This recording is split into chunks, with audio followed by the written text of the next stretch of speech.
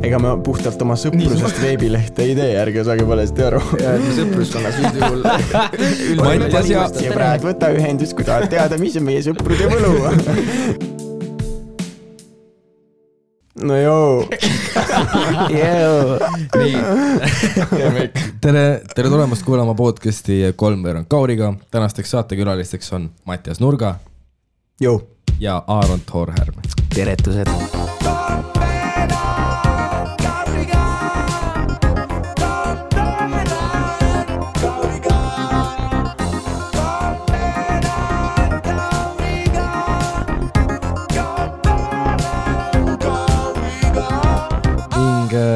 Teie sattusite siia stuudiosse siis sellel vihmasel sügisesel vihmasel õhtul reedesel päeval ja alustuseks aga siin on väga soe.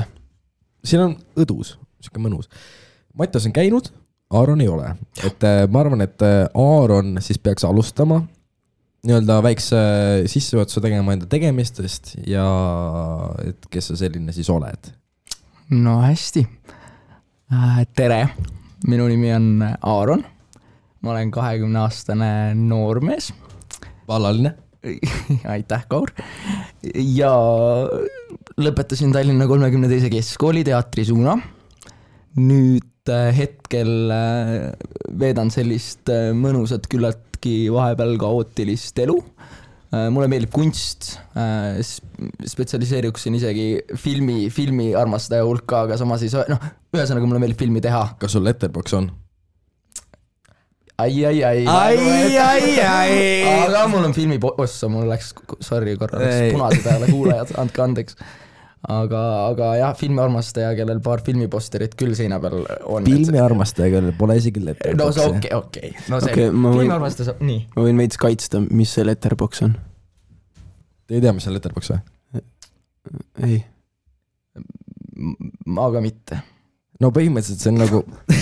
Ma tean, et see on filmi... See on siis filmiarmastajatele, nagu ka teiegi. Seal saab siis... filme reitida, arvustusi kirjutada. Seda ma ikka teen, aga ma teen manuaalselt. Mul mingit letterboxi küll vaja pole. Mul on telefonis notes. Sinna paneme kõik kirja. Et okei. Me oleme rohkem nagu need 70-ndate kõvad. Vanakooli poisid. Vanakooli poisid. Vanakooli poisid otse märkmikusse. Jaa. Aga jah.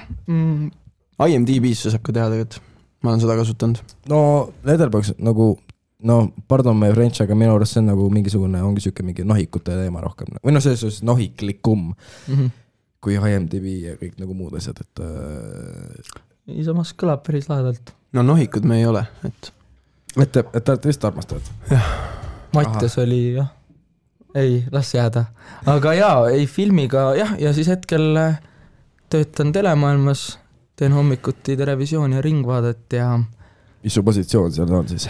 See on alati küsimus tekitav, kui ma ütlen administraator, siis inimesed ei pruugi aru saada esimese asjana, ehk siis ma ütlen... Sa ei jaga võtmeid? Ta on, ei jaga võtmeid, aga kasutan võtmeid. Siuke floor manager võib olla filmikeeles. Nad on selline, kes tegeleb külaliste vastuvõtmisega, platsile viimisega, kes on pidevalt ühenduses režissööriga. Selline, jah, sa pead inimene olema. Siuke nagu AD veits või? Jaa, võrdleksin AD-ga ka seda, et...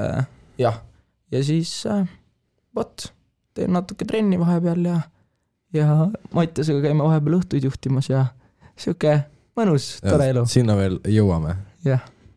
Oh yeah. Oh yeah. Mattias Nurga. Nüüd on sinu kord. No, ma õpin lavakoolis näitlejaks. See ongi mu ainuke tegevus. Ma elan lavakoolis. Sa elad Toompeal, Toomkooli tänaval. On Toomkooli tänaval? Toomkooli 4 peaks olema. Toomkooli 4. Vist küll, jah. Jep, et sellega, see oli mul täitsa isegi vist meeles, et see on Toomkooli tänaval osa. Aga muidu jah, õppisin Aaroniga samas klassis, 32 KK teatriklass. Fun fact, me oleme Kauri jumalate klassis siis. Võib-olla kui kuulajad veel ei teadnud, et Kaur on selline terav noor hing, siis nüüd teavad. See on nagu, minu arust see on mingi läbiv teema nagu, et see nagu ikka ja jälle tuleb välja, et ma olen lihtsalt nii noor, et aga nagu selles suhtes, et ma ei tea, seal ei ole midagi halba, kõik on väga tore. Jah, ei, absoluutselt. Ja, ega ma muidugi rohkem ei teagi, mida öelda. Eks põhimõtteliselt sa, lühidalt kokkuvõttes, Mattias on praegu munk. Jah, ma olen kloostris. Aga nagu ütles meie, ja tegelikult ka sinu, Kaur, sinu õpetaja Toomas, siis peale, kui ma lavakooli sisse sain, siis ma helistasin talle ja siis ta ütles mulle sellise lause, et ütle nüüd sugulastele, sõpradele, tuttavatele, et sa nüüd veitsaks kaod ära, aga mitte sellepärast, et sa oled ülbe, vaid sellepärast, et sa hakkasid mungaks. Põhimõtteliselt võib seda nagu Toomase tsitaati siis uskuda küll, sest et kuidas näeb siis, et teeme nüüd võrdluse. Kuidas näeb ette päev telemajas ja kuidas näeb päev ette lavakunstika teedris?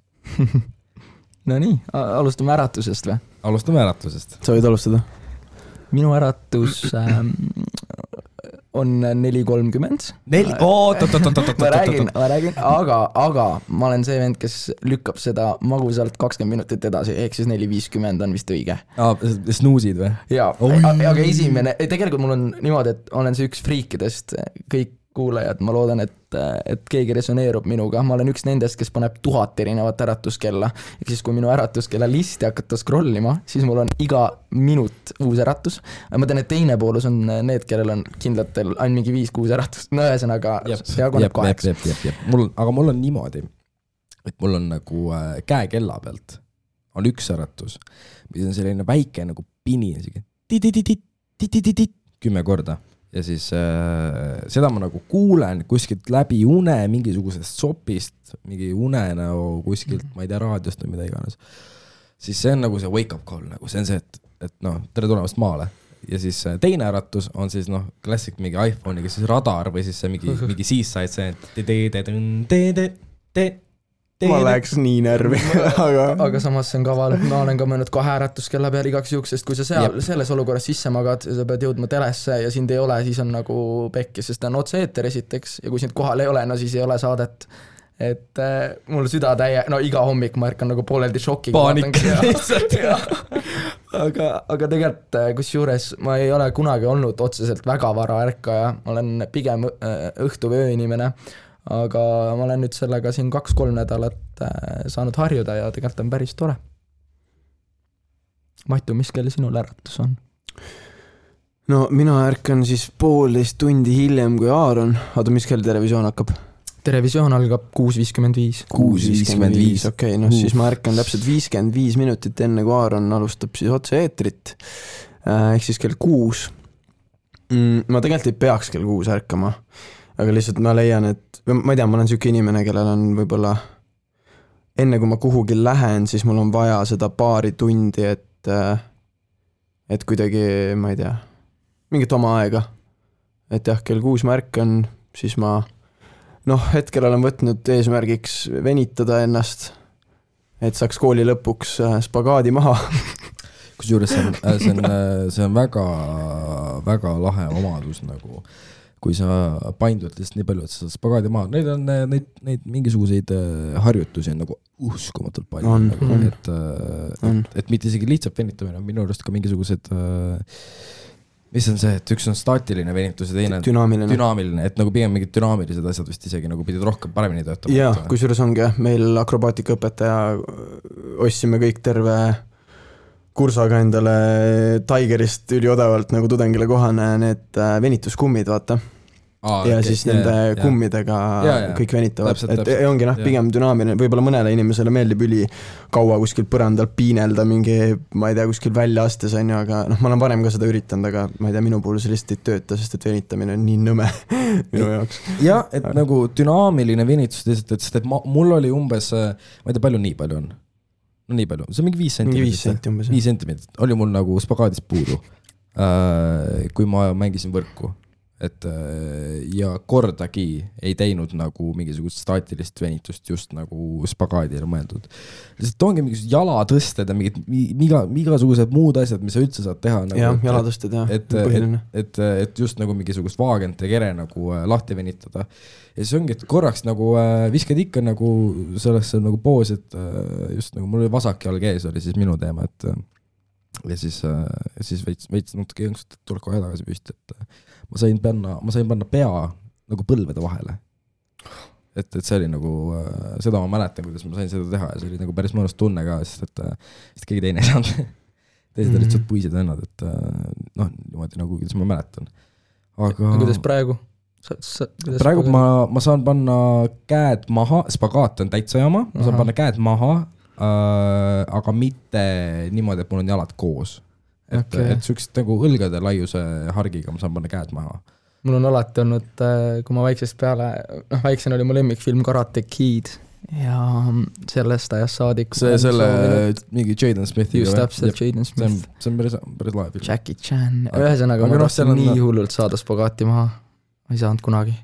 Ei saanud kunagi, jah. Mitte kunagi. No see on jumala karm töö tegelikult. See tundub. Vabandust. Nii, tegu on lihtsalt häälekähedusega. Tänapäeval peab vist mainima seda. Ja, et see on jumala karm töö tegelikult. Ma ise mõtlesin ka kuidagi alati venitusest, et kui niimoodi kuu aega võib-olla nagu järjepidevalt venitada, et siis äkki nagu midagi hakkab toimuma, vaata. Mitte midagi lihtsalt. Võib-olla see mingi 1 sendi nagu venid rohkem, aga nagu, et see on nagu nii, see peab olema nii järjepidev töö, et sul on see, ma ei tea, see tahtmine peab ikka nagu tõesti meeletu olema nagu, et seda... Aga ma muidugi ei tea nagu sinu kavast, aga meil oligi niimoodi, et enne trenni ja pärast trenni. Pärast trenni oli muidugi staatiline, nagu sa venitad nagu liiased välja, siis.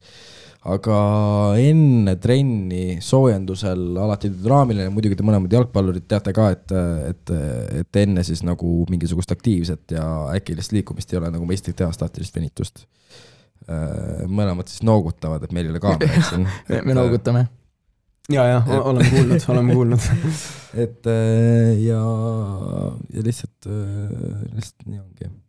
Et okei, nii äratus. Nii. Ja. See tuleb juba väga hea episood, palju meil on?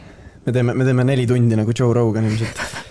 Kusjuures nagu täna ma ei pane isegi pahaks. Ma just ütlen juba alguses ära nagu kuulajale, et kui see episood tuleb ebatavalisest kauem, võib-olla isegi nagu 2 osas niimoodi, et me vahepeal teeme pausi, siis salvestame edasi, siis see lihtsalt... See on geniaalne. Welcome to the ride. Sellest täna on niimoodi. Praegu sa ostsid pileti, nüüd sa sõidad. Hunter S. Thompson. Buy the ticket, take the ride. Ben tsiteerib. See on ülihea tsitaat. Seda saab nii paljudes olukordades rakendada. Täiesti ulme. Seda nagu me oleme ka rääkinud varasemalt. Ja, me ükskord rääk. Ja meil oli Kauriga üks väga huvitav vestlus just hiljuti sellel teemal. Lihtsalt veidi konteksti. Aga lasta praegu. Lasta vist olla praegu.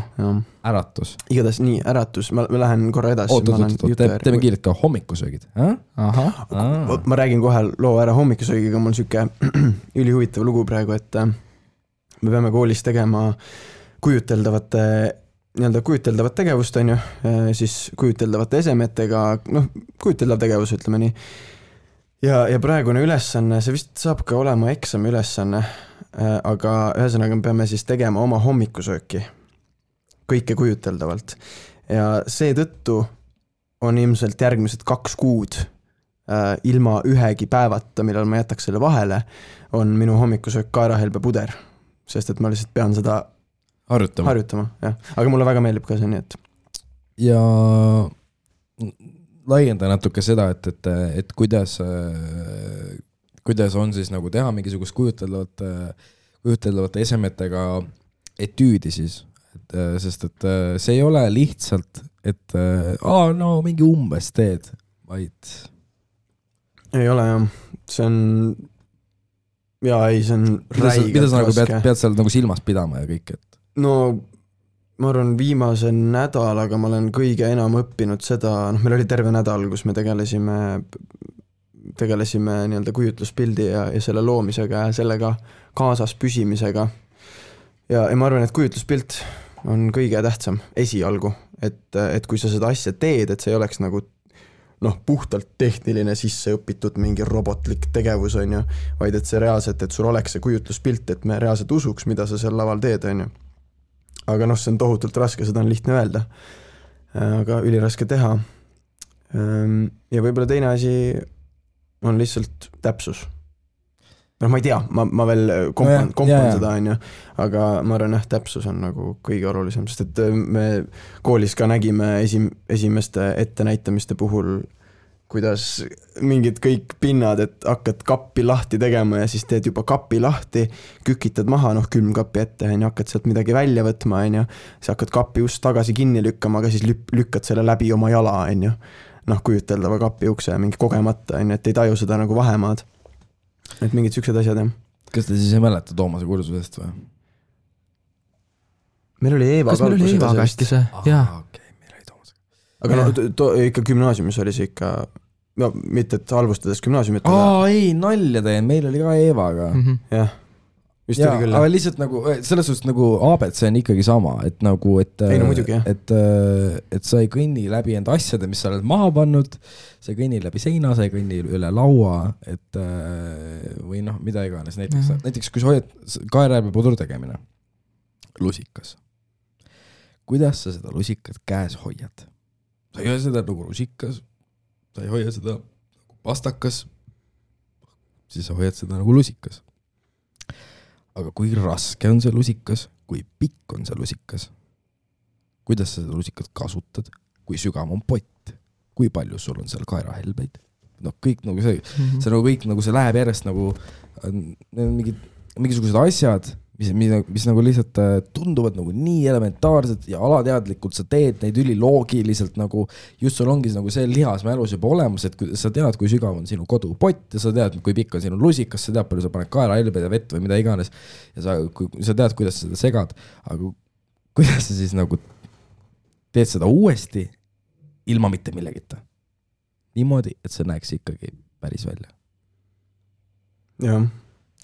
Sellepärast Matu järgmised 2 kuud ainult kaerahelbe utru teebki, et see endale täitsa loomulikuks saada. Minul kujuteldavate esemetega ei ole vaja tööd teha, mina saan täitsa praktikas kõike teha ja mul oleneb hommikust hästi palju, et vahepeal ma ärkan üles ja mul ei olegi kõht tühi ja siis ma lähen otse tööle ilma söömata. Vahepeal ma söön jogurtit, mõnel paremal päeval teen pannkooke. Pannkooke hommikul. Või siis on need mu armas ema juba enne ette teinud. Hommikul kell 5 pannkooke teha. Ma arvan, et su vend on väga õnnelik sellele, kui sa veel klopid. Mu vend magab nagu nott. Magab tõesti. Teda ei ärata vahepeal isegi äratuskell, nii et mis on mõneti hea mulle, kui hommikul tegutsejale. Aga jah, hästi oleneb päevast, ma ei oska kindlalt mingit oma lemmik hommiku sööki välja tuua, aga kohv on alati päevaluste ja minu jaoks. Nagu ka härra Nurgal. Ja, sama siin. Härra kohvid, jah? Härra kohvid, jah. 100%. Joote kodus kohvi? Kodus vahepeal röstis. Kaur tegi siin wingit. Nüüd me juba räägime. Jah, aga tavaliselt kodus, jah. Selge. Endiselt soovitan teil hea tuba osta. Seda saab alati ka ära jahvatada nendest kohtadest, kus te ostsite, nendest kohtadest saab ära jahvatada. Nagu näiteks siin on Prikk. Prikk on reaalselt siin samas, mis ta on mingi nudisti ja mis see siis oli Imperial või mingi, mis on see džinni koht siin on? See minu Imperium või? Imperium ja nudisti kõrval, nagu täpselt vahel on siis Prikk, mis on täiega hea, mulle isiklikult uskumatult meeldib, sest et röstis, vaata, neid on suht palju sees kogu aeg, espressoona ja ka tihti peale siis filtroona, papermill alati, väga bänger papermill, siis kui on kuskilt leida, siis Mission Coffee Works, Missionit saab tellida, need on siis kõik, mis ma praegu räägin, need on siis kõik nagu Eesti firmad, need on Eesti röstikojad. Et jah, kiosk müüb mingisugust seda Rootsi röstlat, mille nimi mul mitte kunagi meelde ei jää, sest et see on rootsi keeles, aga see mingi lükke, kohvi, brõmm, aga ka nende filter ja espresso on lihtsalt väga hea, et soovitan kõikidel nendest kohtadest osta ja shoutout ka kõikidele nendele kohtadele. Papermilli ei pea minema Masina tänaval ostma, saab ka osta Fika kohvikust. Lihtsalt siuke väike side note. Not sponsored, et andke mulle palun raha. Sest kohvi ma ei taha, ma töötan ise kohvikus. Aga lähete välja, mis kell? 5:35 on takso ees. Lähed ikka taksoga? Mul on siin vedanud töökoha poolt. Ja. Kinni makstud. Vist ei suudaks ilma taksota. Mul pole lube ka veel. Mõtle, lähed bussiga. Ei, buss läheb üldse hommikul. Läheb, esimesed läheb. Kas 11 läheb või? Jah, Ekspress. Ma ei tea, kas ta nii vara läheb. Minu arust ta läheb alates kella 7. See läheb 7-9 ja siis 3 mingi 7 mingisugune veidi. No ma bussis ei jaksaks loksuda. Et kui siis veel ise sõita, aga seda ise sõitmise juttu ma olen viimased 2 aastat juba rääkinud, et praegu lasta jääda. Takso on mugav. Takso, 5:30. Nurks, pole veel ärkad. No kuna mul tavaliselt tunnid hakkavad kell 9, siis no mul on saanud rutiiniks, et ma vist 8, päris täpselt ka tegelikult, suht iga päev kell 8 lähen välja. Ja ka Ekspress bussiga, sest et ma lihtsalt ei viitsi bussiga sõita. Liin number 46. Ma olen Õismäel. 46, Ekspress. Õismäe kesklinn. On kesklinn. Kus see läheb? Oleneb, kas mul on Toompeal tund või mul on Emta peamajas Tatari tänaval. Aga kesklinn, Vabakal lähen maha nii või naa. Selge, nii. Nüüd on siis ühel mehel hakkavad tunnid kell 9 ja teisel mehel on saade juba läbi. Aga mis edasi saab? No mul on tõepoolest nii, et kui Mattiasel tunnid algavad, siis minul kell 9 saab Televisioon läbi ja siis algab minu kui vabakutselise vaba elu. Hästi palju oleneb päevast. Kui mul on aega, siis ma kasutan seda hommikupoolikut ära ja ma lähen trenni. Kui ei ole ja mingi muu asi, siis ma lähen sinna, et see hästi palju oleneb. Aga jah, et kui Mattias on samal ajal tunnis, siis suure tõenäosusega mina kas võtan kuskil mujal mingit väikest hommikusööki või hommikukohvi või naudin elu. Uhkustab. Aga mõlemal kindlasti omad võlud. Aga ma üldjuhul tegelikult kasutan seda energiat ja vara ülesärkamist kohe selle peale, et lähen trenni. See on, ma arvan, mõistlik ka. Ja. Nii. Kuidas algab päev siis lavakas? See on iga päev erinev.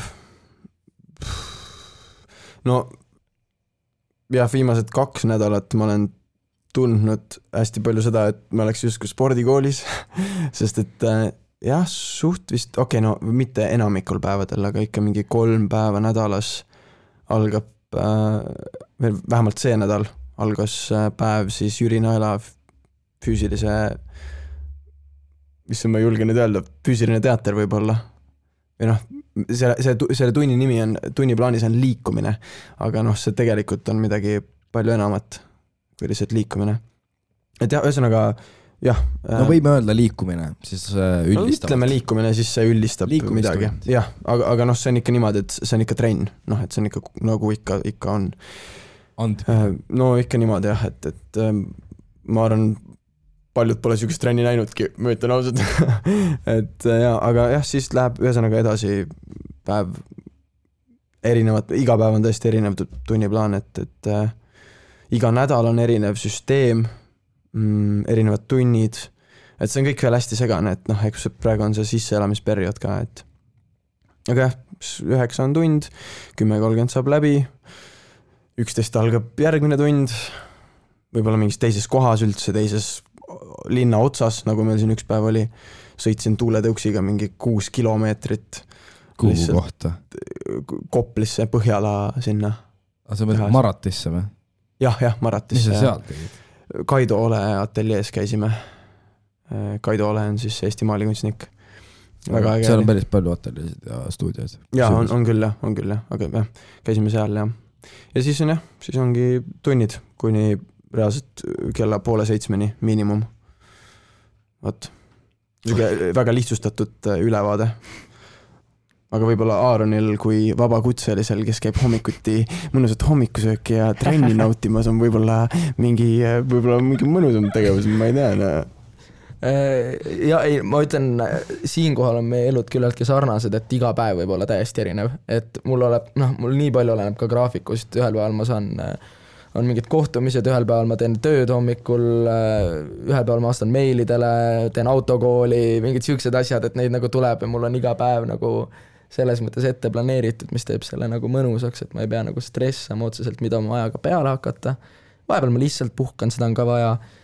Vahepeal genereerin filmistsenaariumit, mingid sellised asju, mida ma nagu armastan ja mis annab nagu hingele juurde, et jah, võt.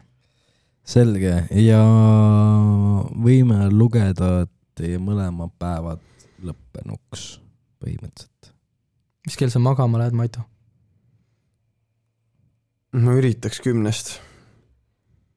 See tõesti 10 magama minek viib mu tagasi mingi, ma ei tea, mingi põhikooli aega, ma arvan. Ma ei ole nagu ammu. See on tõesti nagu ikkagi...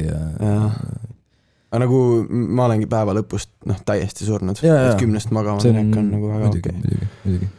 Ma resoneerun. Mul on ka, ma üritan 10, sest mul on ka, et ringvaade algab üldjuhul, kui on televisioon ja ringvaade samal päeval, siis ma olen täiesti läbi. Algab 7:30 pean kohal olema ja siis lõpeb kell 8 ja siis teed veel mingeid õhtuseid toimetusi ja siis nii hullud loodad 10 magama saada. Aga mu keha on vist harjunud hiljem magama minemisega. No eks üks hetk muutub ka. Et seal pole olge mureta, härrased. Mureta. Nii, aga koos te tegelikult olete ka... No mis me siis oleme? Brothers from another mother on vist see termin, mida kasutatakse. Ja tegelikult ma olen küll seda nii võtnud, see on veider, et mul on nagu päris vend, kelle nimi on Mattias ja siis mul on teise ema poolt sünnitatud vend, kelle nimi on ka Mattias. Samamoodi murust kirjutatud ka vist? Jaa, kõik on täpselt sama. Peaaegu perekonnanimed. Perekonnanimi on ainult. No kui me abielluks, siis oleks mul sama perekonnanimi ka. Aga seda ei juhtu muidugi. Seda ei saa kahjuks Eestis teha ka. No kahjuks, jah. Nali. Me oleme... No okei, me vist... Kuigi see väljend parimad sõbrad on võib-olla hästi süke ära leierdatud ja võib-olla natuke naljakas isegi. Jah, natuke naljakas. Okei, kes te siis olete ametialaselt üksteisele? Kolleegidena te olete mis rühmituses või rühmituses? A-rühmas. Ei, no jah, tegelikult me mõtlesime välja sellise sõna nagu duopaatia. See tähendab siis, see on võetud sõnast telepaatia, mis siis tähendab, mida see tähendab, ma ei taha nüüd siin ligadele teele minna, aga... Vast inimesed teavad, mis inimesed saavad nagu natuke aru. Ja duo. Okei, telepaatia siis peaks siis olema lihtsalt see, et sa... loed teise mõtteid ja mingi seletamatu süke taju on side. Just seletamatus on vist see kõige parem sõna siin, et seda meil nagu kohe esimesest korrast, kui me Mattisega nagu rääkima hakkasime ja suhtlema hakkasime, siis kuidagi see seletamatus ja see üksteise nagu mõistmine ja mõtete tunnetamine, see oli kindlasti see, mis nagu toimus. Ja siis duopaatia, kahe sõbra vaheline mõneti telepaatia ja süke mõistmine, see oligi see, kust see sõna tuli. Jah, ja selle duopaatia all, kui me nüüd räägime sellest kolleegindusest, siis selle duopaatia me tegelikult mõtlesime välja selle raames, et meil oleks mingi nimetus, kuidas seda meievahelist või ma ei taha nüüd ametlikuks minna, aga meievahelist koostööd kutsuda, et meil oli siin plaanis ka väikene veebileht, mis on oodanud süke kerge aasta oma launch imist nagu ikka. aga selle plaan oli ka nagu ikka tulete ikka mulle märtsis külla ja, noh nagu ikka on ju et selle plaan oli ka tuopaatia.ee aga nüüd varastatakse see domeen ära, Mattias. Kui keegi hakkab varastama, no siis me leiame teid üles, olgu hommikul või õhtul, me niikuinii liikleme terve päev, nagu te kuulsite. Nõmmel on ööd libedad. ei. Oot, kuidas? Nõmmel on ööd pimedad ja tänavad libedad oli see, aga no ma ütlesin lihtsalt, et Nõmmel on ööd libedad, see läks juba. Eos läks aia taha. Aga jah, kui me nüüd hakkasime rääkima sellest tuopaatiast, siis võib-olla peaks ka selgitama, mis ega me puhtalt oma sõprusest veebilehte ei tee, ärge saage valesti aru. Ja sõpruskonna süüdjuhul sõbrad, võta ühendust, kui tahad teada, mis on meie sõprude võlu. Mattias ja Aaron, kuidas saada parimatest sõpradeks? Tuopaatia, kuidas lugeda enda sõprade mõtteid ja samal ajal kasvatada ka lähedust üksteise vahel. Eneseabi veebileht. Ei, aga tegelikult tuopaatia.ee kõlab küll lihtsalt eneseabi. Jaa, kõlab küll, aga eks see on meie enda kätes. At this point kõlab nagu kõik eneseabi, kui sa paned selle, kui sa hakkad mõtlema, et vahetjale. Sõna paatia tegelikult tekitab tuopaatia puhul selle, et seal on igasuguseid järeldusi võib teha ka sõnaga näiteks apaatia. Mingi meditsiiniline varjund on sellel sõnal. Aga eks kuna see on täiesti välja mõeldud sõna, siis eks ole meie enda teha, et seda tähendust seal taga nagu kujundada. Aga mis me siis tegelikult jagame siis ka seda värki, mida me siis teeme? No põhimõtteliselt ma ei mäletagi, millal me selle tegelikult ametlikuks tegime. Äkki eelmise aasta novembris me panime nagu punkti sellele mõttele, mida me olime kuidagi marineerinud, küpsetanud, jah. Et meil on siis oma ettevõte. Kas teil on OÜ või? Meil on OÜ. Kui me nüüd juriidiliseks läheme, siis meil on OÜ. Aga oma ettevõtte nimi on Mustvalge Entertainment. Mille alt siis tuopaatia tegeleb või tegutseb? Ehk siis see peaks justkui tegema kindlaks, et tegu ei ole mingi meditsiinilise teemaga, nagu ütleb tuopaatia, vaid tegu on ikkagi entertainmentiga. Meelelahutusega. Just. Jah. Ja meelelahutus mis vormis siis? Võt see on hea küsimus. No nagu te ütlesite, õhtujuhtimine? Absoluutselt. Õhtujuhtumine, sketšid, mingid videolahendused, muusikavideod siis. Me tegelikult panime sellele ka ülihea sõna. Või no selles mõttes mitte sõna, vaid et me kuidagi me ei liigita enda tegevust, me ei taha seda teha kuidagi ametlikuks või hästi selliseks rangeks, et me nüüd oleme see ja me teeme seda ja me oleme mingi produktsioonifirma, teeme produktsiooni või et me oleme õhtujuhtide firma, pakume teile õhtujuhte, et meil ei ole nagu seda mingit üldistust, vaid me mõtlesime sellele ka sellise seletuse, kui me seda veebilehte mingit kirjeldusi seal planeerisime, et me oleme loovteenust pakkuv siis duo või... See on väga hästi öeldud. Väga hästi öeldud. Et mida iganes tuleb pähe, siis võib nagu... Olgu see video, heli, õhtujuhtum, näitlemine, mida iganes, see on siis see, mida pakub siis tuopaatia. Selge ja endiselt kui kellelgi kuulajatest on siis huvi sellise teenuse vastu nagu loovteenus. Teenus kõlab lihtsalt nii. This is sponsored now. Sponsored by Töötukassa. Et selge, tuopaatia on siis selline lugu. Nii.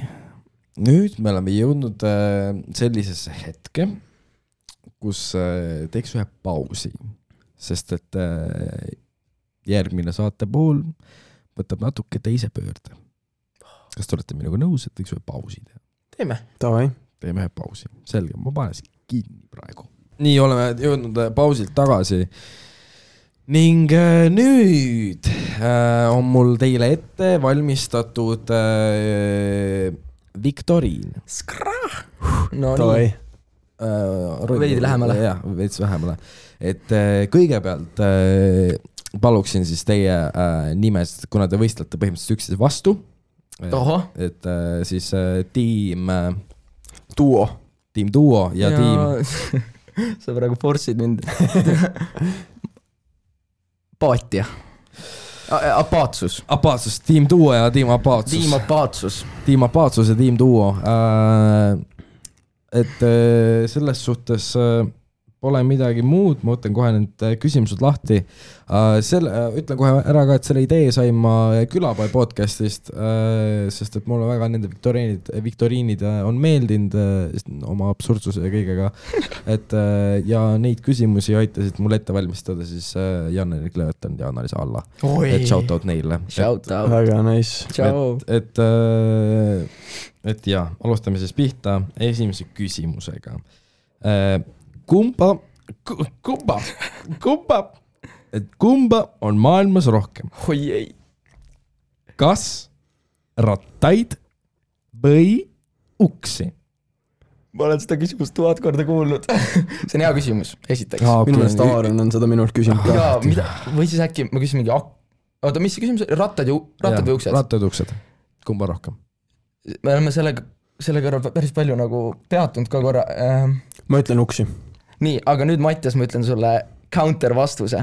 Ma ütlen nüüd selle peale, okei, uksed. No, maja on ju, uksed, värgid, särgid. Autod. No näiteks... Autod 4 ratast. Täpselt. 4 ust. Tõsi, plus pagasnik 5. Selge. Let's go, kohe näha, kes võitja on. Aga kus te uksi näete näiteks kontoritoolil? Loeme, meil on siin kontoritool otse kõrval. No mitu ratast see Mattias sõber näed? 1, 2, 3, 4, 5. Selle kõrval, ratta kõrval muuseas siin kontoris on väga äge skuuter, millel ei ole uksi, vaid on 2 ratast. No, kuhu me veel kütame? Kus on veel rattaid? Kas hammasrattad lähevad? Hammasrattad lähevad. Hammasrattad kellad. Noh, hammasrattaid täis. Legod. Mudelautod. Täpselt, Kaur. Mudelautodel on ka 4 ust. Aga... Raisk. Ei, kas on? Ei pruugi. Aga 4 ratast on alati. Täpselt, sest ilma ratasteta mootorrattad. Külkad. Pole üldse... 3 ratast. Selge. Ja Kaur, sa ütlesid enne, et autodel on uksed, pagasnik, blablabla, aga pagassis peab alati olema ka varuratas. Seda on mulle autoga lõpetanud, nii et... Nii et asi on selles, et sinu siis vastus on tiim Apaatsus on ratas ja tiim Duo on siis uksed, nagu sa enne selle ära lukku panid. Ja õige vastus on... ratas. Ongi ratas, jah. Maailmas on rohkem rattaid kui uksi. No me saame mõlemad punktid. No ütleme ikkagi niimoodi, kui me hakkame kujundikult ka mõtlema, et ikkagi sa teed midagi väga hästi, siis mingid uksed avanevad, neid uksi võib olla väga palju, mingi 100 tööpakkumist umbes kuu aja jooksul on siis 100 ust, eks ole. Jah, aga ma ei kujuta ette, kui palju ma olen elus öelnud, et Nurga 0, Aaron 1. Nurga ütles ka ratas. Noh, suva, las ta olla. Okei, läheb sarvesse või? No suva, lihtsalt las ta olla. 1-0, teeme ikka ausalt, Teeme ausalt siin. Nii, järgmine küsimus. Kumba on rohkem? Oi. Kas silmi või jalgu? Selge. Ma olen seda küsimust jälle kuskil kuulnud. No mõeldes ikkagi sellele eelmisele loogikale, eks ole, kui ma nüüd sujuvalt üle võtan selle Aaroni loogika, siis ma ütleks ikkagi jalgu on kindlalt rohkem. Ehk siis tiim Duo ütleb jalgu ja tiim Apaatsus ütleb ka jalgu. Mina ütleks ka jalgu sellepärast, et kõik need putukad, kuigi putukal võib mitu silma ka olla, aga näiteks kui me võtame sipelgad, keda on 3 triljonit. Aga tšeki seda, sul on olemas 100 jalgne. 1000 jalg. No vot, ja kui on juba 1 000 jalgset, siis on meil väga palju jalgu. Väga palju jalgu. Aga kui me hakkame ikkagi kujundlikult mõtlema nendele silmadele ei mõtle midagi kujundlikult siin, mõtleme puht praktiliselt. Pigem vist on loogiline vastus jalad. Nii, seega tiim Duo ja tiim Apaatsus mõlemad vastused jalad. On jalad. Õige vastus on jalad. Ma panen seisuga kirja. Kas nõeltel see nõela silm oleks ka lugenud või? No see oleks ikkagi midagi teinud. Vaata, see enam ei loe. See enam ei loe, jalad on jah. Aga kes neid lugenud on niimoodi või kus sa need?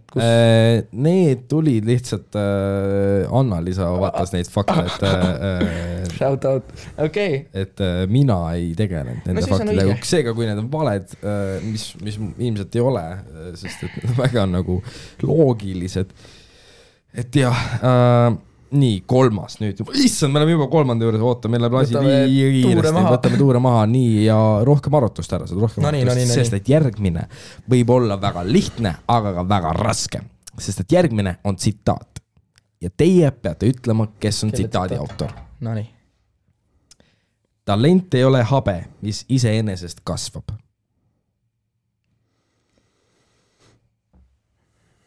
Nii, Mattias, me oleme seda tsitaati kuulnud. No kui me nüüd hakkame mõtlema sellele, et inimene toob mängu habeme, siis järelikult tal peab ise habe olema. Tal peab... Kas Sofoklesel oli habe või? Oli ju minu... Aga vaevalt, et ta midagi sellist oleks öelnud. Sofokles vaevalt. Et... No mina ei mäleta, et tal oleks habe olnud. Viimane kord, kui ma Talent ei ole habe, mis iseenesest kasvab. Talent? Ei ole habe, mis iseenesest kasvab. Siis see ei ole. Ja siinkohal mainin ära ka, et see ei pruugi olla täpne tsitaat, võib-olla on õrnalt teistsugune sõnastus. Okay. Ta võib olla mingi kultuuritegelane. Ma arvan, et see on suht kindel, et see kõlab, ma ei usu, et ta mingi sportlane on, vaata. Samas ta võib olla, aga sest ma ütleks ikka pigem vist küll, jah. Pigem mingi kultuuritegelane. Mis valdkonnast, see on huvitav. Äkki... Appi, kui huvitav. Pusige nüüd veel. Mis ei ole habe, mis iseenesest kasvab. Pusige nüüd natuke veel, enne kui ma teile mingisugused vihjed hakkan. Kütta ühe korra veel see tsitaat. Habe ei ole talent, mis iseenesest kasvab. Kurat, ma kardan, et... Võib-olla parafraseering, ei oska täpselt öelda. Kardan, et sellel inimesel on endal habe. Sest kui tal endal ei kasvaks habe, no siis ma arvan, et see oleks päris... No ta muidugi siis ta on professionaalne enese-iroonitseja, kui ta niimoodi tsiteerib või ütleb sükse lause, aga... Oota, aga kuna see on parafrasi... Oota, aga äkki tegu meie mingi... Selles suhtes, et nagu, et see on, ma ei oska peast öelda, kas see on tsitaat, võib-olla see on nagu paar sõna vahetus see näinud, et nagu selles suhtes, et see ei pruugi olla täpne tsitaat, aga see on nagu väga lähedane parafraseering, et äkki on poliitik keegi või? Kas me otsime praegu üldse väga kaugelt, et kas ta on lähemal meile või ta on ikkagi selline nagu kultuuritegele või on ta Eestist? On ta tuntud? Ütleme, et ta on Eestist, ta on surnud. Rohkem ei ütle. Okei. Praegu. Ta on surnud. Oot. See on päris ja pähkel. Kurat, ma... Sina kasvatad habet, Nurga. Sul on praegu korralik soku habe. Mina olengi selle autor. Ja ongi nii! Okei. Nii palju, kui ma praegu nagu üritan... Okei, ta on surnud, ta on Eestist. Ma arvan, ta on kultuuritegelane.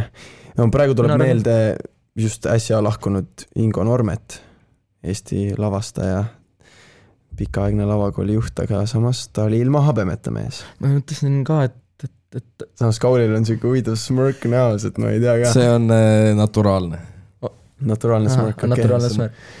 Aga küsime siis vastu, kas sellel tegelasel võite küsida jah, ei küsimus. Kas sellel tegelasel oli habe? Ei. Ei olnud? Pigem mitte. Kas ta oli seotud muusikaga? Ei. Teatriga? Jaa. Kas ta on... Küsimused kinni. Oleks küsimus. Okei. Okei, küsige.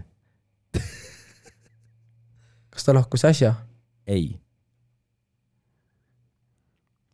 Ma võin nii palju öelda. Ta oli väga suur suitsetaja. Lihtne. Kurat, liiga lihtne. Toomas Lõhmuste. Nali. Toomas Lõhmuste elab. Muideks. Vabandust, ma unustasin selle. Okei. See fakt läks meelest, sorry. Ma olen haugimälu, 8 sekundit. Ma praegu, okei. See osa saab vist saatest katti. Ei saa.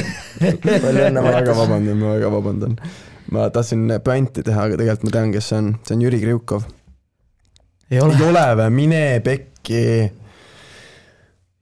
ma arvasin, et ma nagu saan aru, mida sa mõtled ja siis ma nagu tahtsin bändi teha, et see on nalja pärast Toomas on neil väga tervislik ka. Mulle see suitsetamise fakt ei olnud midagi kahjuks. Okei, ma ütlen ühe asja veel. Kas ta nimi algas sama tähega, millega algab minu nimi? Ei. Aga ma ütlen ühe vihje veel, mis võib olla nagu otsene... Kas perekonna nimi algab U-ga? Ma ütlen ühe vihje veel ja siis... Maria Under. Teatriga. Ja, teater ja habe. Maria Under. Tal endal ei olnud habet. Aga... Et selles suhtes, et ma ütleksin sellise vihje, mis võib väga ära anda selle,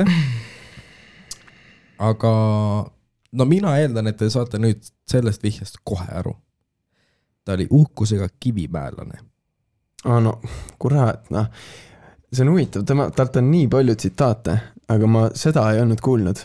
Ta nimi on Voldemar Vanso. Tema nimi on Voldemar Vanso ja see tsitaat on meil klaveri peal teatriklassis. Okei, see on natuke piinlik. Me oleme seal teatriklassis küllaltki palju olnud. Ma kus juures Panso korra lipsas läbi mõtete, aga millegi pärast mingi siuke... Ma nüüd ei teagi, mis täpselt sinna taha jäi. Mind hoidis ka tagasi. Midagi nagu hoidis tagasi. Korra käis mõttest läbi, on ju. Absoluutselt. No Eesti on ju ja teatritegelane, aga see, et ta meil seal muidugi teatriklassis klaveri peal see tsitaat on, võt see on nüüd natuke piinlik, et seda nüüd... Seda vist ei aasta. Jah. Aga hea kolm, et sa lõpuks selle Mati välja ütlesid. Jah, võtta, ei huvitav, jah. Teeme ühe veel koodi või? Nii, mida? Teeme ühe koodi veel või? Ja, muidugi, no küta kood. Okei. Võib olla väike parafraseering. Ma ütlesin Sofoklas. Nii, küta. Tuli meel. Võib olla väike parafraseering. Ei ole 100% kindel, et see on täpne tsitaat. Inspiratsioon küllastab töökaid. Kui te seda nüüd ei tea, te olete jobud. Oot.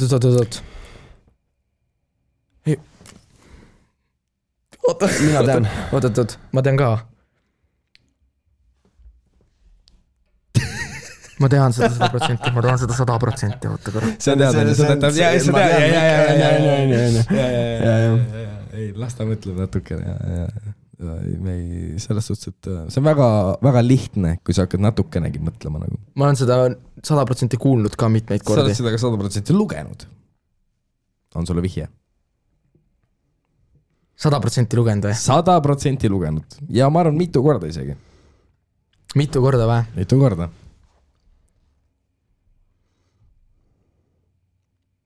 Oota, oh my god, ma 100% tean ka seda.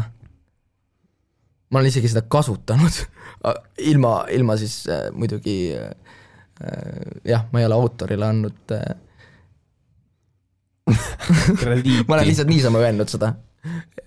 Et see on nagu just enda peast tulnud. Aaron Thor Härm. Ja. Oma lõbuks. Väiksemale vennale hommikul. Nagu hull tark vaata. Appi mul ei tule vist. Andrus Vaarik. Ma olen... Peaaegu. Mida? Mis asja? Täiesti mööda. Nagu šokis. Ei, aga... Andrus Vaarik tsiteeris teda. Andrus Vaarik tsiteeris teda. Mine pekk, ei. Jep. Oot. Aga see tsitaat on ju 32. keskkooli teatri seinal, on ju? Andrus Vaariku pildi alla, on ju?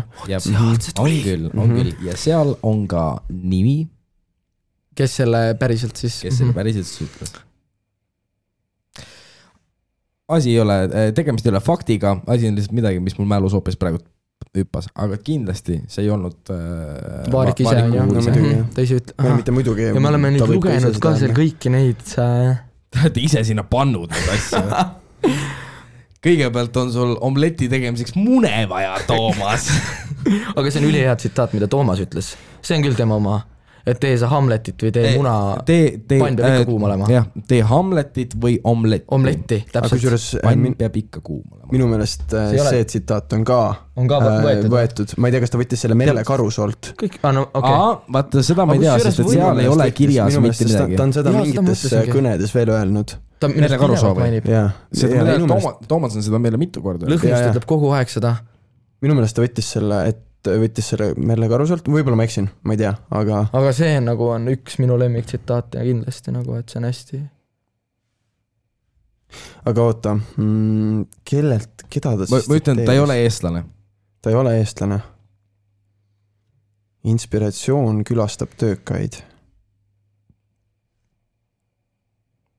Aga ta on teatritegelane? Ei ole teatritegelane ka. Täiesti pekkis nagu ma... Inspiratsioon külastab töökaid.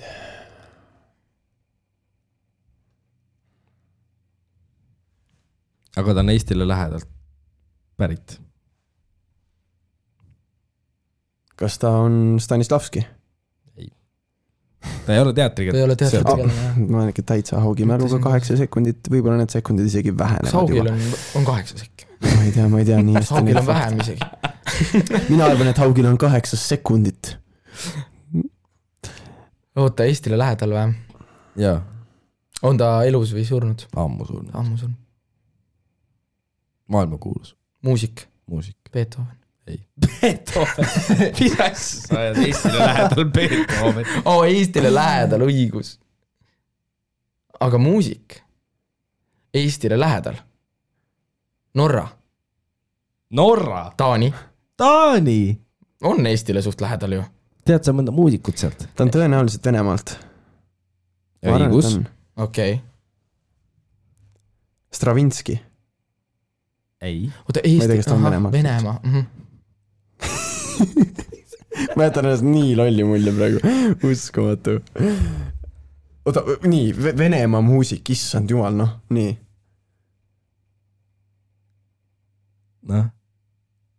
Ütlen ära või? Minult vist ei tule. Ma olen seda tsitaati 1000 kohta kuulnud, aga ma ei tea. Nurks. Oota.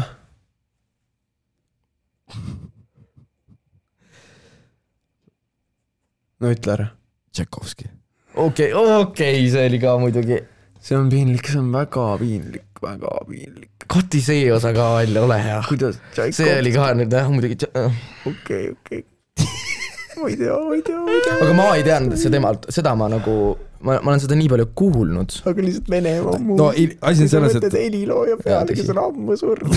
See ja Tšaikovskit. Sand jumal. Asi on selles, et nagu kindlasti, et ma olen enam kui kindel, et see on parafraseering ning mis selle ning mitte täpne tsitaat, et ma ei tea, kas sa isegi leiad seda praegut, vist ei leia, jah, mis ma siin ikka otsin siis vaat pärast, et aga ma jätkan siis täitsa pekkis, okei, no Eestile lähedal kes, jah siis järgmise küsimusega. Järgmine küsimus on, et kus asutati Eesti esimene kino, mis aastal ja mis nime see kandis?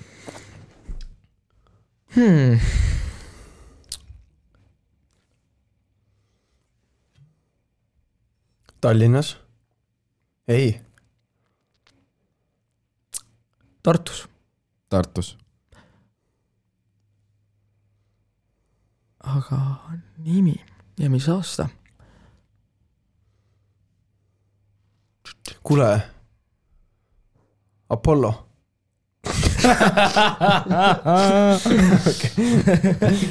See on nii suure tõsidusega. Kuule. Apollo. Ei ole Apollo. No kui seda ei tea, siis seda välja ei mõtle. Nii palju ma võin öelda. No oli mingi, kunagi oli töölisteater, oli hommikuteater, äkki mingi... Ma mõtlesin taoli, jah. Äkki mingi... ma ei...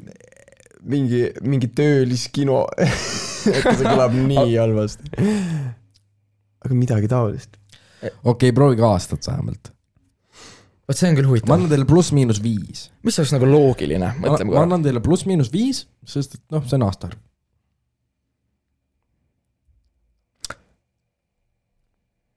Lihtsalt pakkuge midagi. 1930. Paneks Zipa pärast seda. Ehk siis minu pakkumine on pärast 1930.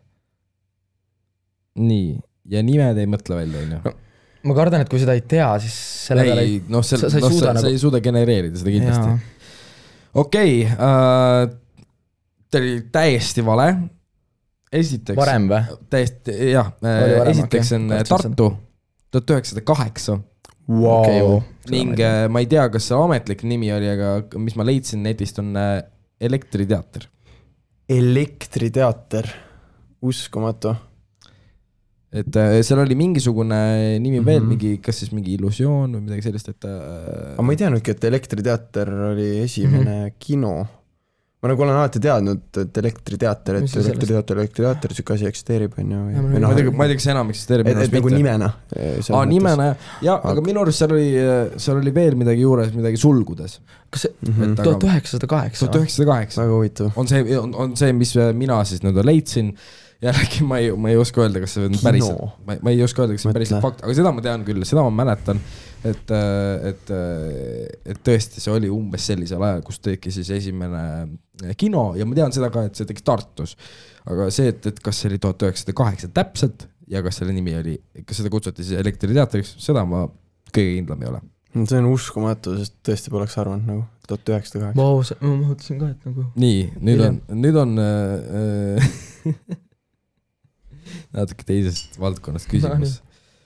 Mis on Kaitseväe kõige kõrgem auaste?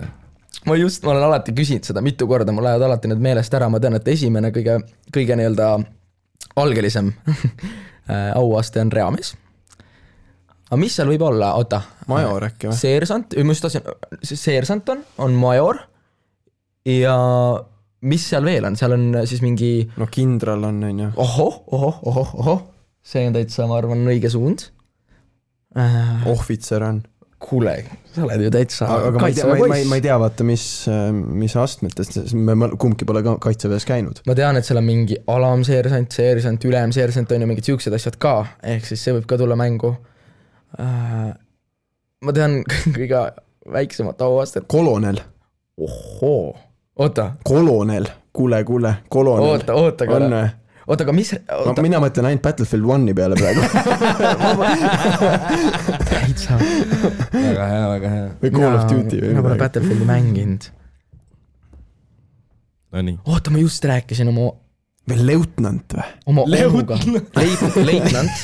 Ma mõtlesin Battlefield 1 peale, seal on nagu leutnant. Äkki leitnant? Jah, nagu eesti keeles on seal leitnant. Eesti keeles on leitnant. Vaevalt, et major siis, vaevalt, et... Oota. No kapral ka ei ole. Ma küsisin seda just. Kapral ei ole. Ma panen siis leitnanti peale oma munad. Ma vist panen... Okei, vaevalt, et ei, ma ei usu ka. Ma vist panen kindralmajor. Kindralmajor. Ma kuskil olen kuulnud nagu, et mingi kuulus, et kindralmajor, mingi süke. Mul pole tegelikult piinlik, kui ma seda ei tea, nii et mul on täitsa, ma võin panna... Ei, vastus on lihtsalt kindral. Lihtsalt kindral, okei. Aga ma olen kuskil kuulnud nagu, et... Kindral leitlant vist. Aga sa... Oli... Aga siis on meil kohe peale. Mina see leitnant ja... Oota, aga kuidas, kas sa tead, mis järjekorras need auastmed lähevad? Ei tea. Okei. Ei tea. Kindral, no tohi. Jällegi, Jan ütles seda, et see on kindral. Ma arvasin, ma loodan, et... Ta oli just Kaitseväes. Mõtlen. Nii, kui vana on Arvo Pärt? 86. Sul vedas, sa käisid just paar päeva tagasi kontserdil. Mul pole mõtet vastata, ta ütles juba õige vastus ära. 87. Pressa, tal oli just sünnipäev. Muidugi tal oli sünnipäev, ma käisin sünnipäeva kontserdil. Ma olen täiesti, okei, peale seda episoodi ma olen ikka täiesti loll, vabandust. issand jumal. Okei. Ma olen ikka täitsa. By the way, kuulajad, me lindistame seda kell 10 õhtul, et ma olen hästi väsinud, ma tegelikult olen jube tark. Ma olen jube tark ja tean hästi palju teooriat. Ma lihtsalt praegu ei viinud pilti kokku. Selles suhtes on Mattiase täiesti õigus, et me teeme seda reede õhtul kell 10 praegu. Meil kõigil on väsitavad päevad selle taga, nagu üks mees ärkas 4:30. Jah. Ärkas kell 6, mina ärkasin täna 5:45 elanud korras. No jah, aga seda vene ammu surnud muusikut oleks võinud ikka teada. No Beethoven oli päris hea, aga Saksamaa on natuke kaugel Eestist. Eriti halb oleks olnud, kui ta oleks öelnud, et vene muusika, siis oleks öelnud Beethoven. Ja, siis oleks muidugi kõige kuigi ta ütles, et Eestile lähedal, aga mul oleks meelest ära. Ühesõnaga, vabandust, eks läheme edasi. 87. Siinkohal siis õnnesoovid muidugi. Muidugi jah, täielik inspiratsioon. Oli see kontsert vinge? Jaa, ma peale seda kontserdit lugesin ta eluloo raamatu läbi 1,5 päevaga. Ma olen kuulnud, et ta on inimesena hästi soe. Ta tundub. Jaa, ma olen ka mingid intervjuusid asju. Uskumatult tore inimene olevat. Ja väga tark. Väga tark. Nii, mis osa silmast on silmaiiris? Vend teab seda kindlalt. Ta teab siukseid fakte. See, mis ümbritseb pupilli. See värviline osa nii-öelda. Ma ei taha ära varastada, see oleks olnud mu pakkumine, aga kui sa seda juba ütlesid, siis ma pean midagi muud valima. Ma pean. Ei pea. Võib-olla see ei ole õige vastus tegelikult. Ei pea valima midagi muud. No siis ma ütlen seda. Teil on täiesti õigus. Jah. Täiesti õigus. Aga mis on kõige väiksem inimese kehas? Luu. Mis te arvate? Mis luu? Mis luu on inimese kehas kõige väiksem? Oi. Kas sina tead? Nurgs. Luu. Kõige väiksem luu. Mitte isegi mingi kõhr või midagi, vaid lihtsalt mingi kõige väiksem luu. Ta läheb luu alla, nii palju kui ma tean. Kas see on... Ma annan teile ühe... Kus keha osas see on? See keha osa, ma ei ütle teile otse, kus see on, aga ma ütlen, et see keha osa, et see tegutseb ka meie tasakaaluga. Ehk siis, et meie tasakaalu... Ta on põhimõtteliselt meie tasakaaluorgan. Ta on ajuga ühenduses, Kaur näitab mulle praegu aju peale, aga ta ei ole aju. Ja seda aju ei ole luu. Just täpselt. Kas see on see mingi kolju, mingi oimu? Ta on täitsa kindlas keha osas sul, täitsa kindlas keha. Sa ei pea isegi niimoodi otsima, ta on hästi väike luu ja ta on sul kindlas keha osas ja see keha osa tegelikult vastutab hoopis teise asja eest, aga seal on ka, ta vastutab ka tasakaalu eest. Aga sa otsid õigest piirkonnast Kaur. Kas ta on siin pea taga osas kuskil? Te olete väga lähedal. Ta on veel kindlam. Ta on nagu füüsiliselt, kui meil on ala sõrmed ja meil on lõug, siis meil on see ka. Mis vastutab tasakaalu eest? Kukal. Ei. Meelekoht. Ma loodan, et ma puusse ei pane armsad kuulajad, kui ma nüüd eksin, siis parandage mind, aga tegu on kõrvaga. Mida? Kõrv vastutab tasakaalu eest ja seal on siis 3 väikest luud, seal on see alasi, ühesõnaga need on, ja see üks luu on siis kõige väiksem. Kui väike see on? Seda ma ei tea. Aga fun fact. Selge, vahepeal siia väike fun fact vahele. Ja. Nii, mis on kõige jälgitum Insta-konto? Kõige rohkem followere on Cristiano Ronaldol. Kas sa pead seda, siis sa mõtlesid seda jälgijate arvu all? Jah, siis Cristiano Ronaldo. Sama vastus. Ei. See Lena Gomez. Ei. Aga see ei ole, aga 100% oli. Ei. Kardashian siis või? Ei. Instagram. Justin Bieber. Instagram ise on ju? Instagram ise. See oleks olnud, aga 546 miljonit. Kas me loeme? No okei. Aga nagu, väljaspool Instagrami on selles mõttes Cristiano Ronaldo. Ei, teine koht tõepoolest on Cristiano Ronaldo, aga Instagram ise on esimene koht. Well played. Sa olid nii kindel selles vastus. Ma olin 100%, mu teine pakkumine oli Instagram, aga seda küsimust on küsitud. Ja Ronaldsil on, palju tal on? 300 midagi oli minu arust. Aga see inimene on muusik. See, kellel on kõige rohkem. Ei ole või? Nagu reaalselt ei ole või? Mis asja sa ajad? Ei nagu, selles mõttes, et selle Instagrami nagu kõige jälgitum kasutaja, see inimene, kes seda kasutab, ta on muusik, on ju. Mis asja? Mida? Et sa mõtled, et see, kes teeb Instagrami kontot. Oota, Nurga, kas sa oled meiega ühes paadis? Kõige jälgitum inimene. Nurga, kuula nüüd. Meil on vastus olemas. Arvas sõber, me ei pea enam arvama. Mõtlesin kõige jälgitum Insta-konto. On Instagram. Kõige jälgitum Instagrami konto on Insta. Instagrami konto ongi, Instagramis on Instagram, et sa ei pea enam arvama, et ei ole ei muusikuid ei ole sportlasi, muusikuid, kokkasid, korvpallureid, et Instagramis ongi kõige järgtum Instagram. Väga naljakas tõesti. Ei päri. Ei, tõepoolest, see oli väga naljakas nagu selles suhtes, et see armas. Kõige jälgitum on Instagrami kontodest. Vabandust, nii, lähme edasi. See on jumal. Nii, kõige külastatuim Eesti teater 21. aastal. Linnateater. Ehk siis 2021. Linnateater. Ma pakun ka Linnateater. Draamateater. Okei. Oleks võinud sekund, kes seda tegelikult on draama, jah. Anna-Liis ütles niimoodi, et ta ise töötab seal. Ju siis on. Ei no vabalt võib olla tegelikult. Ma ei hakkan kahtlema ka selles. Ega muidugi professionaalina ma ei kontrollinud mitte midagi üle siit. Draamateater, no jah. See on võimalik, jah. Palju Leemanile seal alati täis saal. No, pigem on. Okei. Sorry, Anna-Liisa.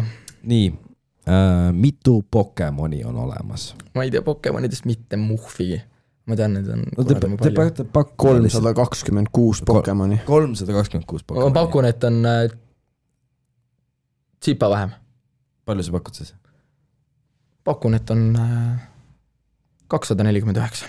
249 ja 326. Pokemone rohkem. On 905. Okei, Pekki. I'll take tell. Kunagi oli see Pokemon Go hästi... Vaata, kui targaks me saame selle mänguga tegelikult. Tõesti. Et kunagi lähed kohtingule, siis saad räigelt... Kuule tead, et kui palju Pokemon on? Ma ei tea. Kas teadsid, et on maailmas 905 Pokemoni? Ma nägin kuskil videot, et üks asi, mida sa kindlasti teidil ei tohiks teha, on see, et sa hakkad oma Pokemonidest rääkima. Et ära Pokemone teemaks too. Nii et ma ei tea, Mattias seda vist. No see on tore fakt, aga võib-olla siuke poistekas rohkem. Tänud teavitamast. Nii, veel numbrilisi küsimusi. No kütta. Millal leiutati toolid ametlikult? Enne seda siis, kui tool ei olnud, siis see on see, et sama küsimus on, et millal leiutati jooksmine. Et enne seda, kuidas mis see... Toolid leiutati 18. sajandil. Ei, 17. sajandil. 17. sajand, 16. sajand, 15, 14, 13, okei. Ütle nüüd. 16. sajand. 16 sajand, nii. See on no way, et oota, mõtlen korra. Aaron. Mina pakun enne 16. Tahad täpsemalt või? Jaa. Mina pakun... Oota, mõtleme korra loogiliselt. Keskaeg. Mina mõtlen ainult Assassin's Creedile nagu. Nurga kõik mingisugused teadmised, faktilised ajaloo teadmised tulevad lihtsalt videomängudest. Mina võtan ainult Assassin's Creedile. 14, 15. Sa naerad. Toolid leiutati. Hiljem. Parem, ma arvan. 3100 aastat enne Kristust. Ma ei usu seda. Jep. Kuidas? Ma ei tea, kuidas. Ma ei tea, ma olen sellest piinlikkuse astmestest juba üle saanud, sest see on suht lootusetu juba meie poolt. Oota, aga ma huvi pärast tahaks korra kiiresti guugeldan, et millal jooksmine leiutati, et kuidas enne seda siis inimesed... Jooksmine leiutati, mida esimene inimene avastas, sa mõtled, et millal nagu pandi kirja, et jooksmine on siis, et kui see on nagu liigud, aga nagu su 2 jalga on nagu õhus. Nagu, et millal defineeriti jooksmine või? Et see tegevus on jooksmine või? Või mida sa täpselt mõtled nagu? Ma ei tea, ma kuskil nägin lihtsalt mingit videot, kus nagu oli, et running was invented in... ma olen kindel, et siin on öeldud, et 1748. Ehk siis enne seda inimesed ei jooksnud. Põhimõtteliselt. Aga see, et toolid nagu, see on ikka päris... Definitsiooni poolest ma nagu usun, et see võib olla nagu tõsi tegelikult. Aga ma arvan küll, et mingi... Et koopa inimesed ikka ka ju... Ei, ma arvan ka, et nad kindlasti jooksid. Nagu, või noh, kõndides ikka ei püüa. Ei küti. Väga huvitav. No, nii. Kas meil kunagi ajalootundis räägiti, millal toolid nagu leiutati või? Me vist ei käinud väga seal. Aga kus see leiutati ratas? ratas või? Jep. Saksamaal. See on siuke klassik küsimus, on ju. See on väga lihtne küsimus. Esimene auto. See on 6. Ratas. Ma mõtlen Aga nagu auto, ratas in general. Ratas in general või? Ja ratas üleüldiselt. Ma teen auto kohta. Ja kus leiutati ratas? See on 6. klassi ajalugu. See on tõesti, ma mäletan, et sellest on, seda heietatakse. See on üks neist asjadest, see on nagu trükimasin, vaata. Lihtsalt ei mäleta seda. Mesopotaamias või? Leiutati ratas või? Seda käsitlesime 6. küll, jah. Kas Mesopotaamia rohkem mitte midagi oska rohkem Mesopotaamia kohta öelda peale selle, et seal leiutati ratas. Mis on maailma kõige müüduim raamat? Enesabi raamat. Ma teen žanrit, ma arvan, et see on enesabi raamat. Ma ütlesin piibel. Ma hoian. Piibel, jumala hea pakkumine tegelikult. Ma ei tea tegelikult. Müüd on ma küll ei usu. Kunagi guugeldasin žanrite poolest on enesabi raamatud kas top 1 või top 2. Oleneb millal see vist on lindistatud, see nagu jäädustatud see, et mis on kõige enim müüdud raamat. Ma ei tea, Harry Potter. Piibel. Ongi piibel, jah? Aga mis teine on? Ta pidi siis olema peale Kristust. See on loogiline vastus. No Mesopotaamia ajastu ma täpselt tõesti ei mäleta, mul on tõesti nagu kohutavalt piinlik. Ma ei tea, miks. See on mingi... See on täiega huvitav küsimus tegelikult. Ta peab olema siis peale Kristust, ma eeldan. Pakume siis ratas leiutati...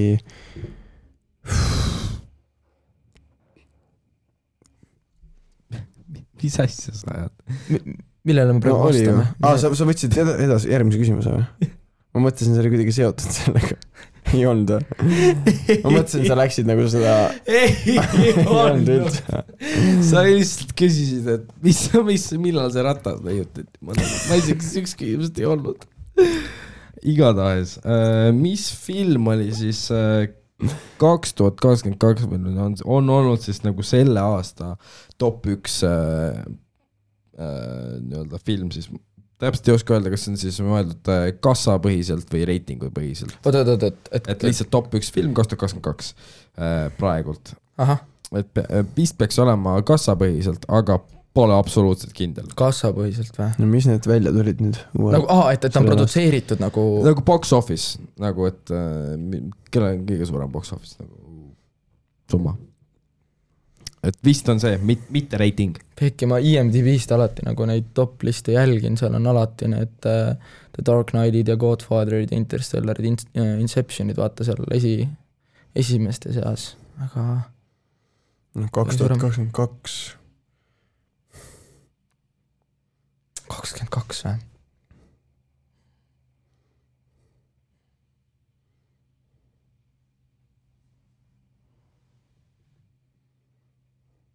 Mingid Marveli filme tuli välja see aasta või? Mul on see ajataju täiesti. Ma ei ole Marveli fänn, ma ei tea. Ma arvan, Marveli fännid kütavad normilt box office'it. Seda kindlasti. Mina mäletan, kui ma kinokava kogu aeg vaatasin, siis seal figureeris kogu aeg see Top Gun Maverick, vaata. Aga ma miskipärast ei usu, et see on nagu kõige... Pidime isegi korra vaatama. Korra mõtlesime, et lähme vaatame seda, aga... 2022. Millal me viimati kinno jõudsime üldse?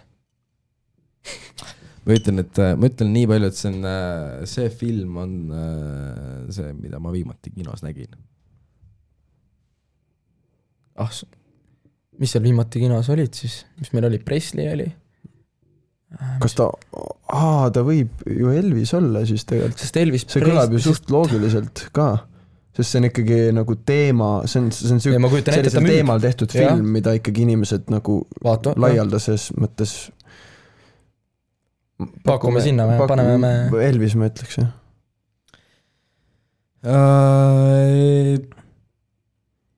Ei. No selge. Top Gun.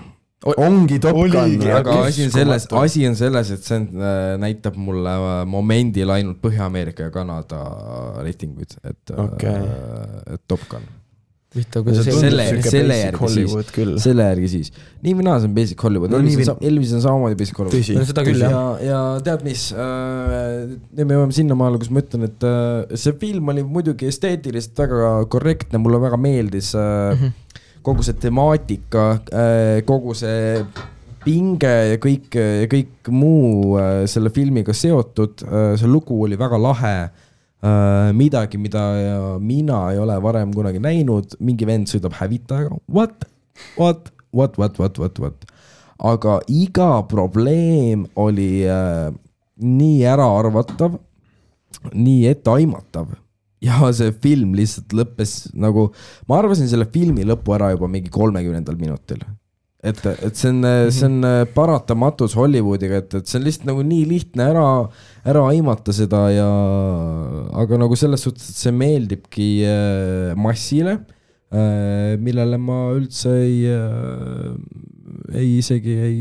ütle midagi muud, et lihtsalt nagu massile muidugi meeldib. See on lihtne vaatamine, see on lihtne vaadata seda, sellest on, kuna sulle antakse väga kindlad piirid kätte, sul on väga kindlad mingisugused tegelaste iseloomujooned, seega nagu enda nii-öelda mõtlemiseks jääb suht vähe ruumi, aga tead mis, selles kontekstis polegi vaja, et sa ise mõtleksid, vaid on lihtsalt vaja, et sa vaataksid seda mingisugust väga ammendunud filmi.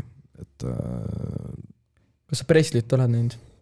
Ei ole, aga ma tahtnud vaatama ka minna, sest et nagu ma kuulsin selle kohta väga palju mingisugust sellist veidrat asja, et muidugi see Austin Butler pidi väga hea rolli tegema ja kas Tom Hanks mängis seda kuradi manageri, et need kaks pidi täitsa head olema. Aga lihtsalt kuidas see mingi filmi ülesehitus oli olnud, see pidi olema mingisugune veiderveits ja süüke mitte nagu kõige parem siis. Ta ei olnud textbook kindlasti mitte, ta ei olnud süüke textbook üles, ta oli omapärane, me rääkisime ka sellest, et ta oli omapärane ülesehitus. Ma võin kihla, et mõndadele ta väga meeldis ja mõndadele niivõrd mõtte, ta oli erinev. Aga endiselt nagu ma ei saa luua enda täielikku arvamust kellegi teise mõtete pealt, vaid ma pole seda lihtsalt näinud. Ma ütlen sulle sellise huvitava fakti, et kui Austin oma Elvise rolli jaoks harjutas, siis teadagi on Preslil väga omapärane hääl. Ja see, kuidas ta harjutas, ta õppiski rääkima nagu Presley. Ma ei tea nüüd kaua ta seda tegi, 1,5 aastat, aasta või pool aastat, aga ta kogu aeg rääkis tavaelus sama häälega. Ja siis, kui film oli läbi, siis ta oli enda päris hääle ära unustanud ja ta rääkis edasi nagu Presley. Ma ei tea, kas see on kuulujut või mitte, ma eile lugesin selle kohta, aga see on päris huvitav. Eks see võib tunda, eks see ilmselt on mingit moodi on see ikkagi tõsi, sest et muidugi, kui sa lähed nii karakterisse sisse, nagu Heath Ledger näiteks, et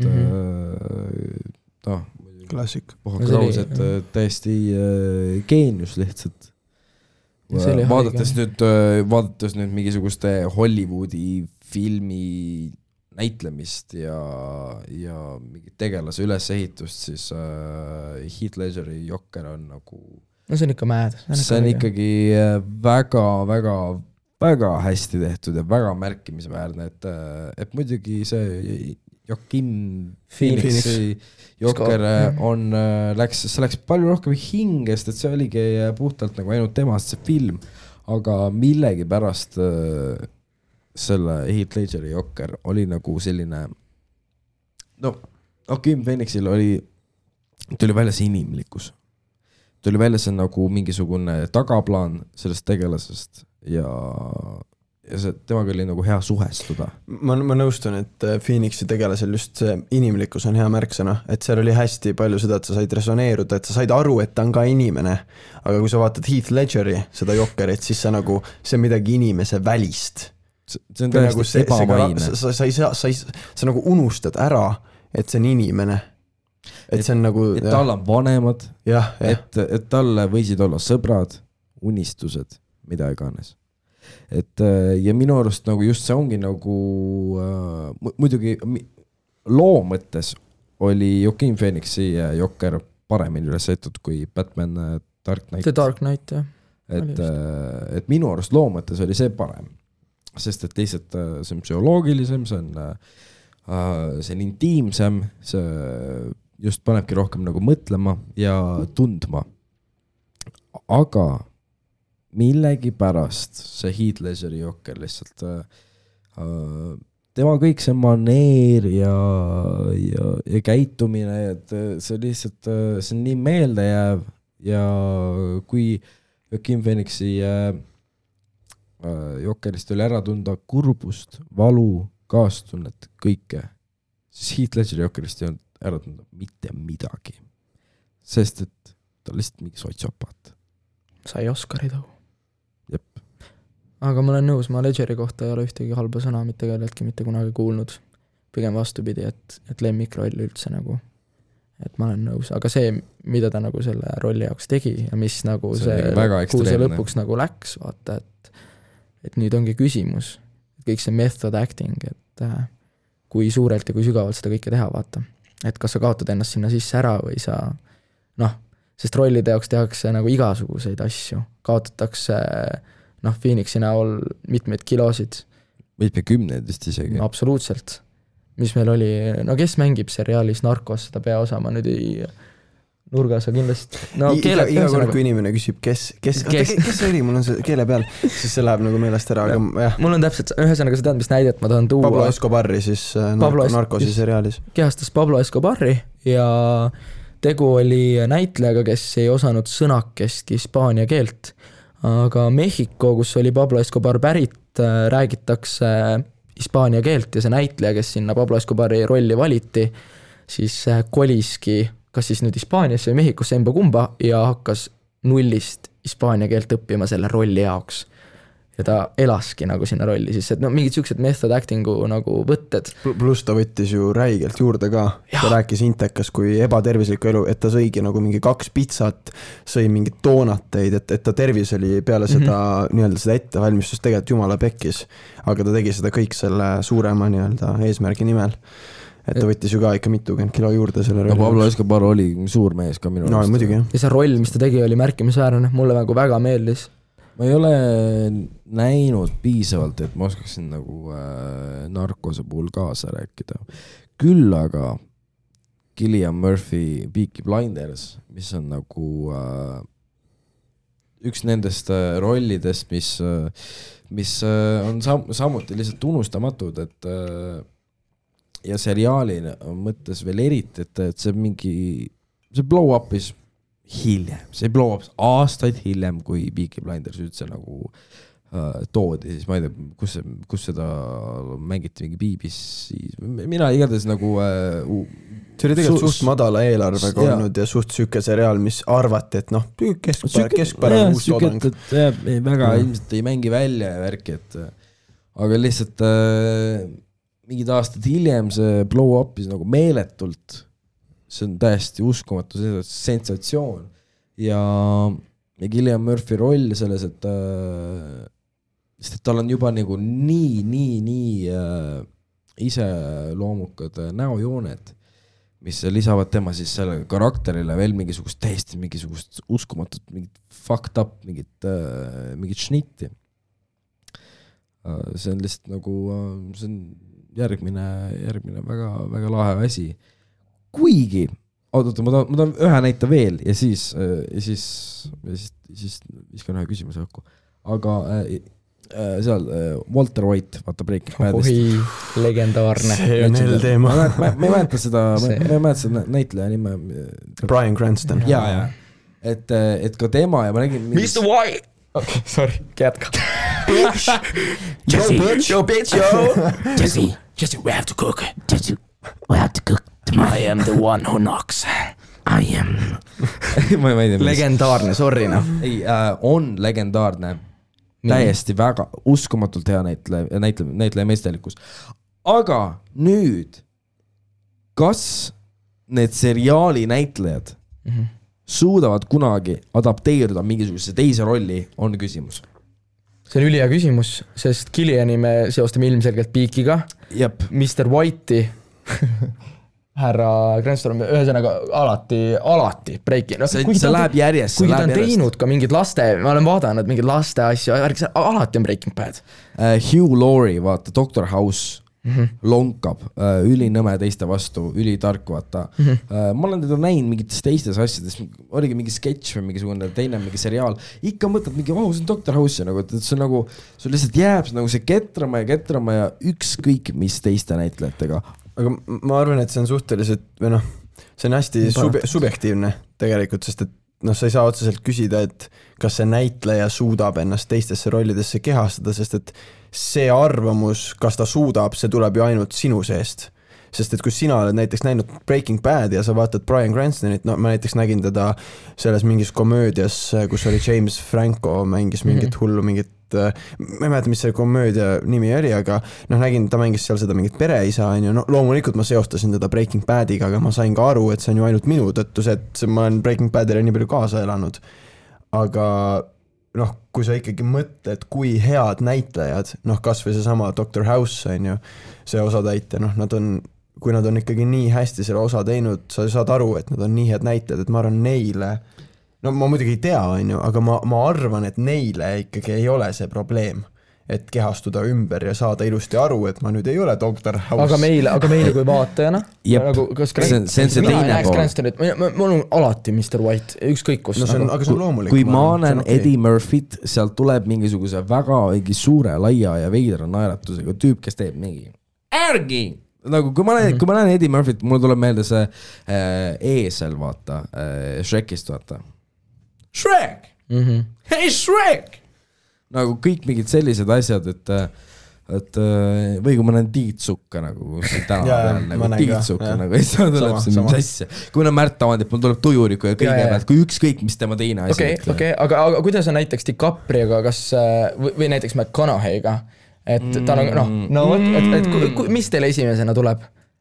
Aga vaata, see olenebki, loomulikult, kui ma hakkan mõtlema McConaughey peal, okei, mul tuleb esimesena Interstellar, aga samas see ongi nii subjektiivne arvamus, et see põhineb nagu vaatajal, mis on sulle kõige rohkem hinge läinud, et ükskõik mis näitleja sa võtad, näiteks Märt Avand, oletame, et sul on tujurikku ja kõige rohkem hinge läinud, paljudele eestlastele, sa näedki teda tänaval, sa mõtled tujurikku. Aga samas, kui sa lähed mingit tükki vaatama, mis on räigelt hea ja seal mängib Märt Avandi, siis võib-olla sa korraks unustad selle ära. Ma ei tea, ma olen kogenud seda, et ma korra unustan ära, et ta ei ole see ei ole tujurikku ja vaata. Et see on ikkagi, et vau, et nagu see on mingi teine roll ja siis kui ma teda uuesti unustan selle lavastus ära ja näen teda kuskil uuesti, siis ma jälle mõtlen, et tujurikku ja aga eks oleneb, kui palju sa näinud ka oled. Aga lihtsalt nagu see vist ongi mingisugune üldine risk, mis sa pead nagu võtma, kui sa hakkad tegema mingit seeriat või mingit seriaali või mingit saadet. Et McConaughey'ga mul tuleb näiteks Wolf of Wall Street ja DiCaprioga tuleb see Catch Me If You Can. Võt see on huvitav, mis nagu teistel huvitav DiCaprioga tuleb, kindlasti väga paljudel tuleb, ma arvan, et Titanic noortel tüdrukutel eriti.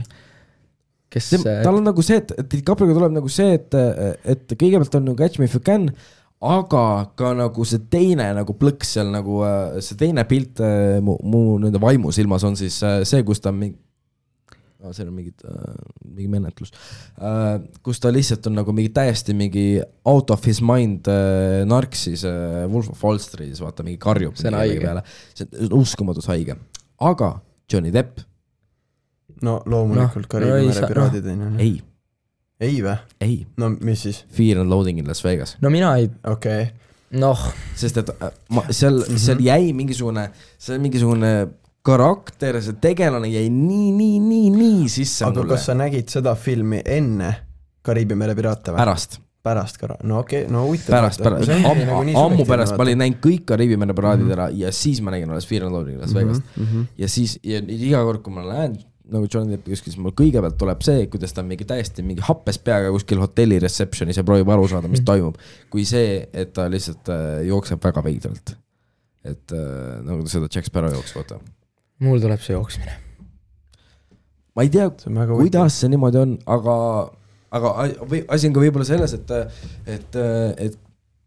et need mingid kuulsamad asjad või mingid rohkem tuntud asjad kuna need on nii nagu peavoolus, siis need ei jää kuigi palju külge. Et nendel kuna sa oled neid nii palju näinud ja kui palju me oleme Titanicut näinud TV3-st? No tõsi, väike tülgastus tekib küll, on ju. Absoluutselt, aga ma arvan, et see on see on subjektiivne tegelikult, et kuidas sa terve meie arutlus on subjektiivne. Tõsi, absoluutselt. Aga ma arvan isiklikult, et igal juhul vähemalt 60% inimestest, kes võib-olla, võtame siis selle valdkonna, kes ei ole väga palju filme vaadanud, kes on Titanicut näinud, ütlevad DiCaprioga kohe esimese asjana Titanic. Mul on millegipärast selline sisetunne. Ei, sul on point on sul kindlasti, sest et see ilmselt on tema kõige kuulsam roll. Või noh, see, mis ta esimesena kindlasti nagu blow, jah. Jah, et ja Titanic on ka väga asjalik film, väga asjalik siis armulugu, aga ma ei tea lihtsalt minu arust, no, eks ikkagi nagu tundub sellele, et mis on su isiklik eelistus nagu žanrina. Et Catch Me If You Can, seal on siuke mingi müsteerium, mingi tagaajamine ja ka see ajastu, et see oli siis 80-ndatest midagi sellest, kui see teema toimus. Minust oli 80-ndad, 70-ndad. Et lihtsalt nagu juba see ajastu pärast nagu see nagu meeldib mulle paremini see mingisugune esteetika sellele visuaalil ja ka filmi muusika. Nii, Robert Downey Jr. Mina ei ole suur Marveli sorry, aga sama, ma ei ole me ei ole vist kumbki väga selline ma olin kunagi. Okei. Pole? No paratamatult tuleb Iron Man esimesena ette, sest see on mu lapsepõlvest pärit emotsioon. Et ma olen näinud seda Iron Mani ja Robert Downey Jr. ja kõik see, on ju.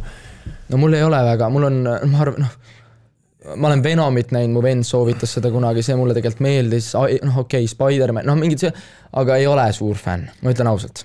Sorry sõbrad, kes kuulate. Sherlock Holmes. Nagu et RDJ Sherlock Holmes. Mis on siis 2 filmi, üks on siis Sherlock Holmes lihtsalt ja siis teine on Sherlock Holmes Game of Shadows või midagi sellist. Et need on need rollid, mis on jällegi nagu mingi, mis on täiesti väga nagu ebapopulaarsed nõelda siis tema nagu karjääri ajal, et nagu, et kindlasti nagu see ei tule esimese asjana pähe, et ja kindlasti väga paljud pole ka näinud siis RDJ ja Sherlock Holmes, aga nagu tal on mingisugune, tema maniakaalsus mõjub mulle paremini kui Benedict Cumberbatchi. See sari siis nii-öelda, see sarja Sherlockina, sest et see ajastu kui täiesti teine. Et see ajastu on siis, ja mõlemal filmil on siis, üks on siis 19. sajandi lõpp, teine on siis 20. sajandi algus. Et see on enne esimest maailmasõda, see on mingi industriaal, mingi väga sul mingi tööstus, kõik see nagu, kõik see stiil, kõik see tänavapilt, Hans Zimmeri muusika, see on ilmselt üks parimaid soundtrack'e, mis mina nagu Hans Zimmerit nagu kuulnud, sest et nagu just nagu see, et mis emotsioone see just tekitab selles momendis, nagu see on lihtsalt nagu väga märkimisväärne ja lihtsalt nii ongi, et ma arvan, me räägime meie mõlema eest, Matu, kui ma ütlen, et Hans Zimmeri muusika, filmimuusika on üks kõige võimsamaid asju, mis siin maailmas loodud on. Et, tüüp, kes tegi Kung Fu Panda filmimuusika. Tüüp, kes tegi Interstellari filmimuusika. Ja Kung Fu Kariibi mere piraadid. Kariibi mere piraadid. Mida iganes. Ja see list läheb lihtsalt pikaks ja pikaks. Ma arvan, neid inimesi on miljoneid, kes ütleksid, et Hans Zimmer on absoluutne geenius. Top.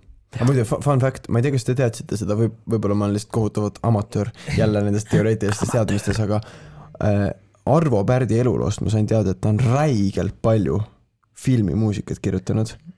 Ülihuvitav, ma ei tea, kas te teadsite seda. Ma tahaks räigelt näha neid filme või multikaid. Kusjuures, ma tundsin seda, sellepärast, et kui ma kuulasin teda nagu teadlikult, ma tundsin ära seda mingit filmilikust. Et sobiks sinna konteksti ka, on ju? Ei, mitte isegi, et sobiks, vaid ma tean, et ma olen kuulnud seda. Vähemalt midagi sarnast. Ja tema siis nagu see Tindin naaburi, ma ei tea, kuidas seda liigitada siis, kas see on siis tehnika või kahemõõteline, mul ei tule see meelde praegu täpselt ühesõnaga. Igatahes Tindin naaburi, et see Tindin naaburi süsteem siis, et see on nii äratuntav ja kui seda siis nagu kuulata, siis minu arust nagu jällegi on see, et ma olen täiesti kindel, et ma olen kuulnud midagi sarnast kuskil filmis või multikas, aga ilmselt see ei ole olnud see pala, vaid see on olnud lihtsalt see süsteem. Et või nüüd siis, ma ei tea, süsteem, võte, mida iganes, kuidas seda nagu tegelikult kutsutakse. Et, ja jällegi täiesti geenius, elav geenius. Jah. Vahemärkuseks mulle meeldib, kuidas me lihtsalt täiesti lambisel hetkel sukeldusime lihtsalt mingisse ülisügavasse mingi seriaalide ja filmi analüüsidesse. Ja teate, mis ma isegi ei pannud pärast teist küsimust tulemust kirja. Seega, kes võitis? Duo ja apaatia. Duo apaatia võitis. Duo apaatia võitis. Let's go! Nii, aga ma arvan, et me oleme nüüd jõudnud lõppu enda pika salvestusteega siin selles õhtuses stuudios ning aeg on siis küsida teilt, et mis tuleb lõpulauluks? No see on nii hea küsimus, see on tõesti hea küsimus. Mina omalt poolt mõtlesin selle peale, et laul nimega Rave the Planet on meid kõige paremini kirjeldav laul, sest ta algab nagu väikse rahuliku tümmiga ja nagu ka meie sõprus ta algas väikse rahuliku tümmiga, siis oli kliimaks nii-öelda see full, see ja see on siiamaani kestmas, et see laul Rave the Planet kirjeldab seda päris hästi. Aga meil on ka päris palju, meil on erinevaid mingi antipositiiv ja mingid siuksed laulud või siis Argpardi poolt laule, et Mattias, mida sina arvad?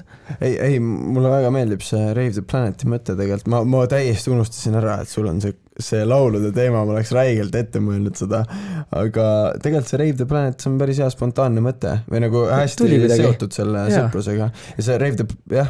Ja miks mitte nagu inimesed... Reede õhtusse sobib see ka ideaalselt tegelikult. Reivige meie planeeti ja tehke seda, mida armastate. Vana hea klišee jutt, aga vastab tõele. Rave the Planet. Rave the Planet läks käima ja aitäh, et tulite. Tuuapaat ja Mustvalge Entertainment. Aitäh, et kutsusid. Aitäh, nägudeni.